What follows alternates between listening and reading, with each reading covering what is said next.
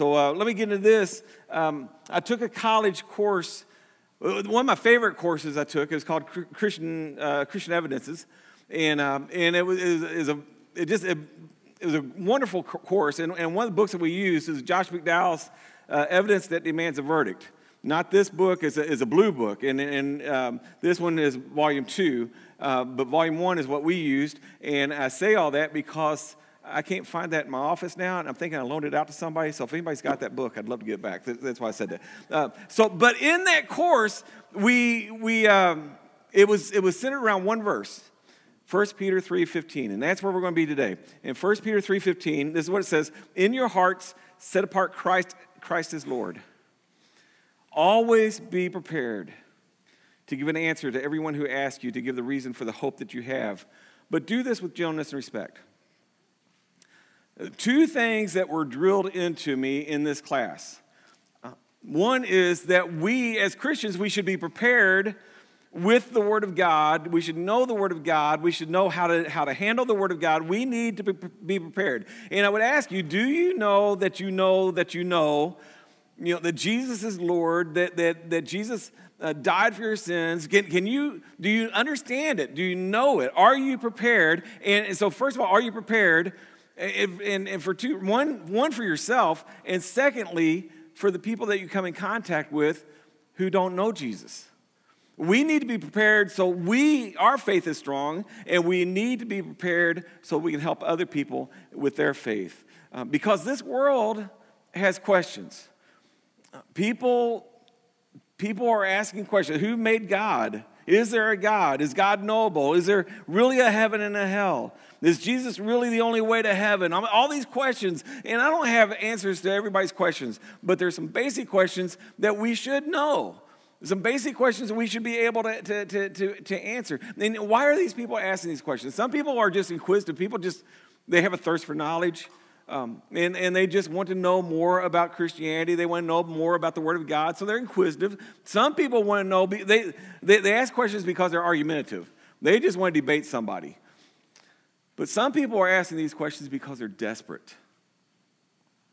Their way's not working.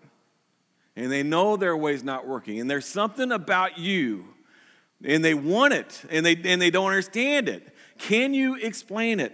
Are we prepared to give an answer to a world that's asking questions? I want to take you, to Jesus and his ministry. In John 20, verse 21, Jesus says, "As the Father has sent me, even so I'm sending you." These are the words of our Lord and Savior. God sent me, I'm sending you into this world for this reason. In Luke 19, Jesus says, "For the Son of Man came to seek and to save what was lost." 1 Peter 3, verse 18, "For Christ died for our sins once and for all, the righteous for the unrighteous, to bring you to God." Why did Jesus come? What was his mission? To seek and to save the lost, to bring you to God. And he says, "As the Father sent me, I'm sending you to do the same thing." Jesus had a mission to bring people to God. You and I have a mission to bring other people to God through faith in Jesus Christ. We become the righteousness of God, and we live for the unrighteous, to bring them into relationship with God. I saw this, George Barna, he puts out this, what Christians think it means, or what Americans think it means to be a Christian. What the typical American thinks it means to be a Christian. Before I give you the answers here, what's in your head? What does it mean to be a Christian? And the answers that Americans give, 22% say they don't know, they don't have a clue. And 21% say to live differently than other people. Christians are called to live differently than other people, kind of like the Amish. I guess we're like that, We're just different, okay? Why are we different? We got to go back. Why are we different? 19% says to have a personal relationship with Jesus. That's a good answer. And 14% says to love others and to help other people. 14% says to believe in God. 11% says it's to go to church and be religious. Really? Is that all it is? Is that what being Christian is all about, just go to church and be religious? 10% says it's about being a good person. Is that all it is? Christianity is just to teach people how to be a good person? Every Christian is called to be involved in winning the lost to Christ. If Jesus Christ is your Lord and Savior, and you realize there's a world out there going to hell, do you see do you see how serious this issue is? And I go back, are we prepared? Are we prepared? I saw a quote by Vance Havner. I got this up here. This is what he says. I know there are some that are always studying the meaning of the fourth toe of the right foot of some beast in prophecy, and they've never used either foot yet to tell people about Jesus. That hit me like a ton of bricks. I mean, some of the things that we study and talk about and dive into, how's that going to help anybody? We just need to tell people about Jesus. He says, I do not know who the 666 in Revelation, in the book of Revelation, but I do know this world is 666, and the best way to speed the Lord's return is to win more souls for him. That was a profound statement. We need to be about telling people about Jesus. Are we prepared? Are we prepared? And how? How do we tell the world about Jesus? No, a world that doesn't want to hear about him. A world that doesn't, they think Christians are fools. How do we create a thirst with people who are so far away from God? There's an old saying, you can lead a horse to water, but you can't make him drink. I've always liked the response to that. Yes, you can. You can put salt in his oats. Then you can make him thirsty. Now, are we doing anything to make the world thirsty for Jesus Christ? A world that doesn't want anything to do with Jesus Christ. And I'm telling you, I think there's ways that we can create a thirst among our friends, our family, our coworkers, where they ask questions, not to be argumentative, but out of desperation. They want what we've got. And the first way that I see here in our text, give them the reason for the hope that you have. Are you hopeful? Can the world see the hope that you have?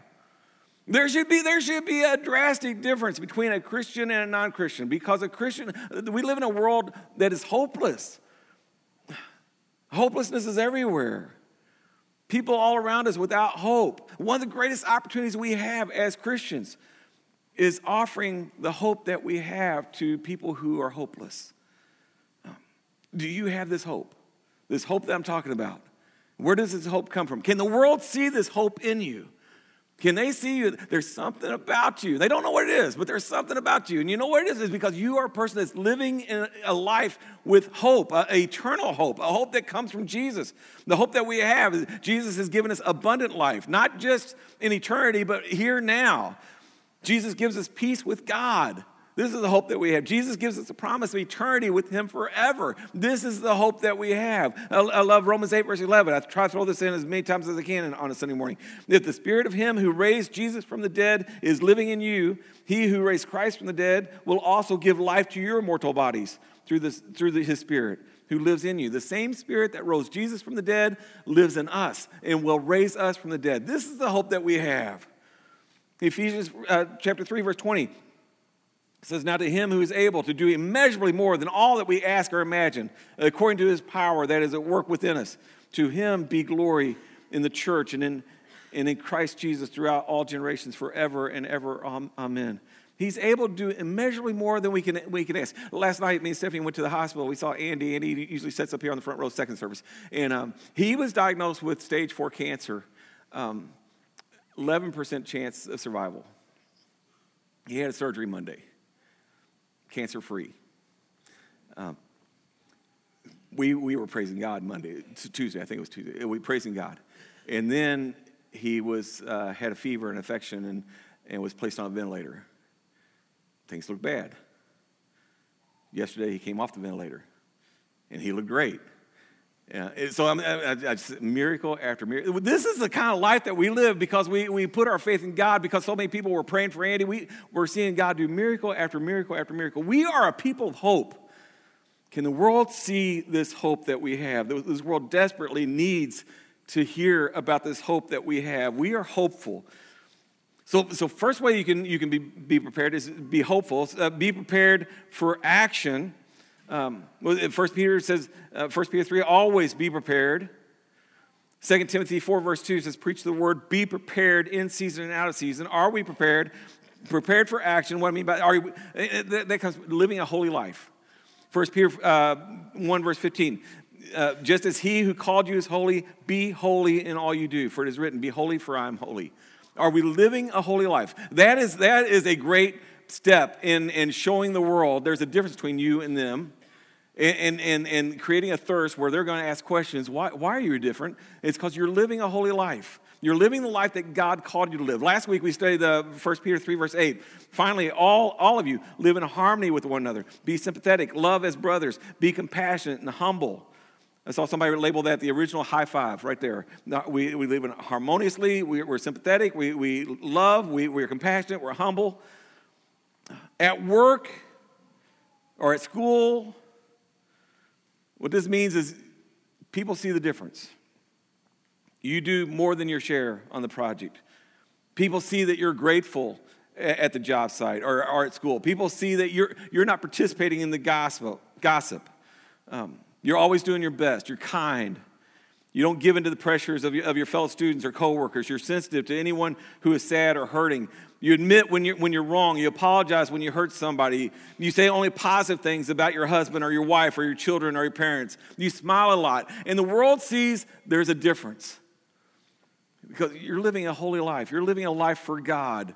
You've been set apart from this world, and the world sees the difference. This happened when in my Navy days. So the whole story, if I got time for the whole story, is that when I was shipped off to Wales, I remember being on the plane, and in my head, I'm going to be the next Billy Graham. That's what I was thinking. It didn't happen. But I was so on fire for the Lord. I wanted to tell everybody about the Lord. And I get shipped off to this little base, 400 people, and I'm trying to live my life for the Lord. I'm trying to tell people about Jesus. I'm trying to make a difference, and it wasn't working. Nothing was working. And I couldn't find any Christian to support me, to encourage me. Couldn't find a church to worship at. I mean, they had cathedrals with 11 people in them, and they were just dead. And so I felt all alone. And after 6 months, I got called to the base. And 2 o'clock in the morning, there was a problem. And I had to come in. I had to fix the problem. And a lady at the gate, she opened up the gate for me. And she said, Pete, when you get done with your work, come in here and talk to me. And I didn't know what it was about. But I get done. I come in. I'm like, what's up? And she says, I've been watching you. And she said, I used to be like you. I need you to help me get back. And I was at the point of giving up myself. And when she said that, she saw something different about me. And the two of us together, we started a Bible study, and then it grew from there, and it became something really special. But it's because I was trying to live my life for God. Somebody took time, somebody noticed, somebody asked a question. A very rewarding thing for me. Rodney Stark, he says there are several things about the early church that set them apart. First of all, they were multi-ethnic. There was multi-ethnic unity. You had the Jews and the Gentiles actually worshiping together. The walls of hostility came down. They were radically generous. They cared for the poor to the point that the emperor noticed. The emperor, there's a famous letter that says the Emperor Julian, he says these godless Galileans, he called them godless because they didn't worship the gods of Rome, these Christians. These godless Galileans care not only for their poor, but for ours as well. Rome took notice of these Christians. The Roman emperor took notice of these Christians. In the church, there was a regard for all life. It was common if a Roman family had a baby they didn't want, they would just leave it out at the trash overnight. In the early church, practiced things called baby runs. Members would walk the streets at night listening for these discarded babies. And soon churches were filled with new babies, usually baby girls that were discarded on the streets. It was these things that set the church apart, made the church radically different from the world. And the world started asking questions. The world asked, because the world took notice. So we're prepared, we're hopeful, we're prepared for action, we're holy, we're going to live holy lives. We're prepared for accusations. We know they're going to come. We live in a world that rejects Christianity. In 1 Peter 2, verse 12, live such good lives among the pagans that though they accuse you of doing wrong, they may see your good deeds and glorify God on the day he visits. They accuse you of doing wrong. What are you going to do when the world accuses you of doing things that are wrong? Are you going to stop living for Christ? Are you going to stop being holy? Are you prepared for this? You know it's going to happen. Accusations are going to come. Mark Twain, he says, few things are harder to put up with than anyone who's a good example. The annoyance of someone who's a good example. Yeah, I mean, it gets on the world's nerves when you're holy. They're convicted. They don't like it. So we're prepared for action. We're prepared for accusations. We're prepared with the right attitude. You look at 1 Peter 3:15. In your hearts, set apart Christ as Lord. That's how it's done right there. Set apart Christ as Lord. Honor Christ as Lord is the ESV. Honor Christ as Lord. Revere him as Lord. I think the NIV says that. I believe our preparedness is directly linked to Christ's lordship. If he is truly the Lord of your life, I think there are a lot that you will naturally be prepared. If Jesus is just your weekend hobby, you're not going to be prepared. When the world has questions, when somebody in your family is lost and hopeless, and Jesus is not your Lord, you're not going to be prepared. So I got to ask you right there, is Jesus truly your Lord? Not just somebody that we talk about, but the Lord of your life, the master of your life. You know what that means? That means he calls the shots. We have surrendered our life to him. We acknowledge he is King of all kings. He's everything. So when Jesus tells us to do something, we do it because he's truly Lord. If you're not being obedient to Jesus, then he's not truly your Lord. He's just maybe a hobby. Jesus says, when I am lifted up, I will draw all men unto me. We lift Jesus up when we set him apart as Lord. We lift him up when we put our hope in Christ. We lift him up when we live lives that are holy and pleasing to God. We lift him up when we tell others about the hope that we have in Christ. That's when we lift him up. So we're ready for action, we're ready for accusations, we're ready with the right attitude, and we're ready to answer. This is how we seize the opportunity. Well, first of all, you got to create the opportunity. After you create the opportunity, then you got to seize the opportunity. Colossians 4, verse 5, be wise in the way that you act towards outsiders. Make the most of every opportunity. Are you seizing the opportunity? When they ask questions, are you answering? We got to be ready to answer. Always be prepared to give an answer. Let me break that word down to you. Answer. In Greek, that's the word apologian, from which we get the word apology. Now, to give an answer doesn't mean you're saying sorry for anything. To give an apology in the original Greek, the original meaning was to give a defense. To give a defense. It's from I got this up there, the Greek apo from, logian, logic. You're logically giving reasons for the hope that you have. You're giving a defense. I read this. It's like a lawyer's defense. A defense attorney will work painstakingly, sometimes late into the night, preparing his final presentation in the court. Every word, every expression is carefully measured. He runs the entire address over and over in his mind, always aware that the fate of his client will depend on his words. We understand the fate of someone's soul depends on our preparedness. If we're not prepared, they're not going to get their questions answered. They're not going to accept Jesus Christ as their Lord. And God doesn't require you to be a great orator. But the command here is we should be prepared. You might, like me, you might not speak so good. Have you noticed? I don't speak so good. I relate really well to Moses. I don't speak so good. That's not an excuse. Jesus still told me I got to preach, so I'm preaching. You might not be able to speak so good. There's no excuse. You're still supposed to be prepared. Are you prepared? And how do you prepare? I got a couple things here. First, are you prepared to give your testimony? One of the greatest, easiest defenses that we can give is our own testimony. They can argue with you over points of theology, but nobody can argue with you over your testimony. Your story is your story. Can you give your story to somebody? Can you give your testimony to somebody? I want this to be like a homework exercise for you. We did this in 3/3 group. I think a wonderful thing to be able to look at your life. My life, I'm not going to tell you my whole story here, but I grew up in church. All my life grew up in church.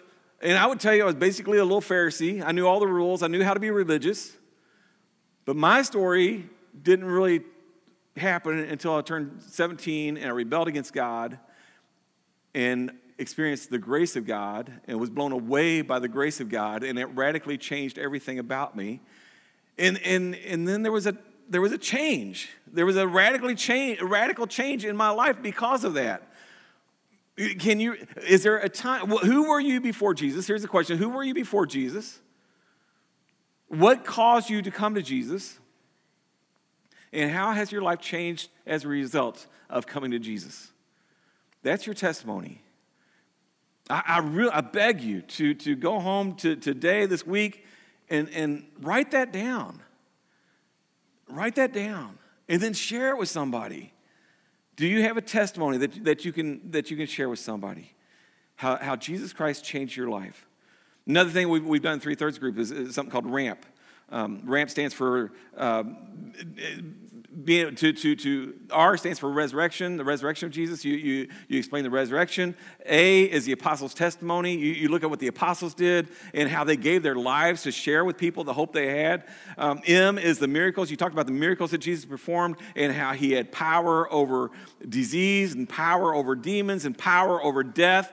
And P is for prophecies, all the fulfilled prophecies in the Bible, which is something else that really got to me. When I looked at Psalm 22, when I looked at Isaiah 53, and some of these written 1,000 years before the crucifixion of Jesus, 700 years before the crucifixion of Jesus, and I was blown away by these fulfilled prophecies. It strengthened my faith.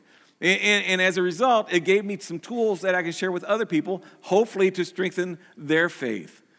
So a couple of other things in 3/3. We learned Rocky. Anybody remember what Rocky stands for? Or bless. That's all these ways to create the opportunities. Bless is how to pray for somebody. You pray over their body, their physical health, their labor, their work, emotions, their social relationships, their spiritual walk. All these different acronyms. And one more acronym that we didn't do in 3/3 is KISS. Keep it simple, stupid. Okay, so I think that's a good one. Don't use church words and don't get too deep with anybody. Just tell them how Jesus is your Lord. All these different tools that we have to be prepared, so you can be prepared. So we seize the opportunity. We're ready to answer, but do this with gentleness and respect. Be kind. Be respectful. That's what it says in 1 Peter 3:15. Always be prepared to give an answer to everyone who asks you to give the reason for the hope that you have. But do this with gentleness and respect.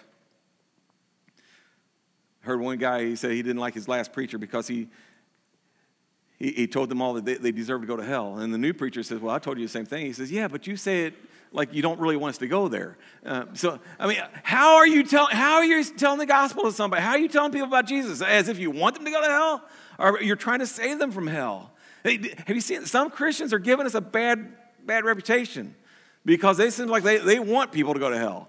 And no, it breaks our heart to think what the Bible says, that their fate is, their eternity, if they reject Jesus. No, it should break us. It should break our heart. And we need to be gentle. We need to be respectful. Don't be abrasive. Don't turn people off. Because it's really not about logic. You can be so logical, you can explain everything, you can have a master's degree in this stuff and try to explain everything. People don't care about the knowledge. They care if you care. Do you love them? Do you care about them? I really think our logical, wonderful explanations aren't going to save too many people. But if we care about them, if we show them that we love them, that will break through their heart. That might work. People don't care what you know until they know that you care. The world is not our enemy. The world is our mission field. And it was very helpful to me that when somebody said, we need to stop looking at people who don't believe as our enemies and start looking at them as their prisoners of war. They've been taken captive by Satan. And it's our job to liberate them. We've got to liberate them. Jude 22 says, be merciful to those who doubt. Be merciful. So give a defense, but don't become defensive. Be gentle. Be respectful. Remember, you represent Jesus. I say all this, and it made me think about Peter himself, who wrote this.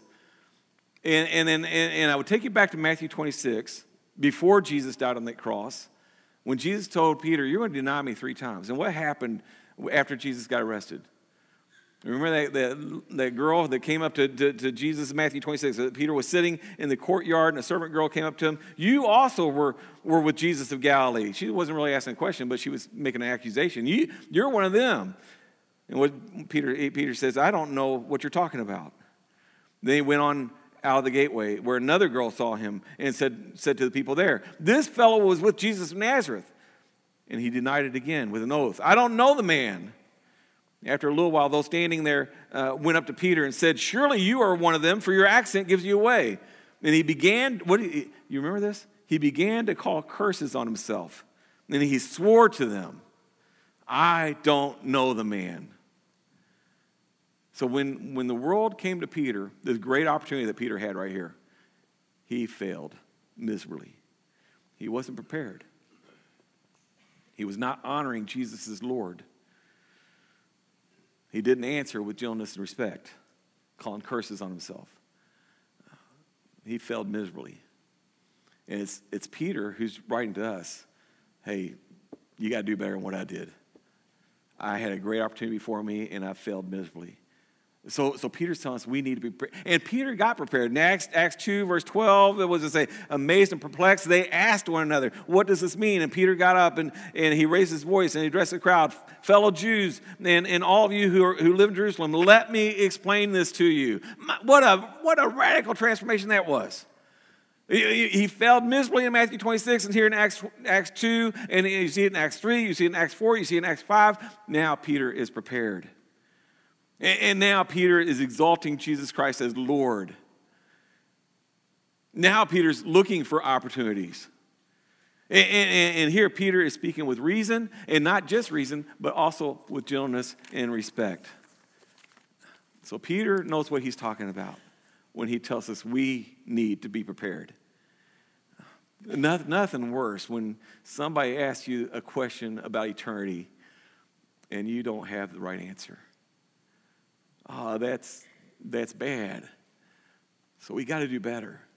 That's why we equip ourselves. That's why we go to Sunday school. That's why we do Wednesday nights. That's why we study our Bible throughout the week, so we can be prepared. It starts with making Jesus Christ as Lord. Is Jesus truly your Lord?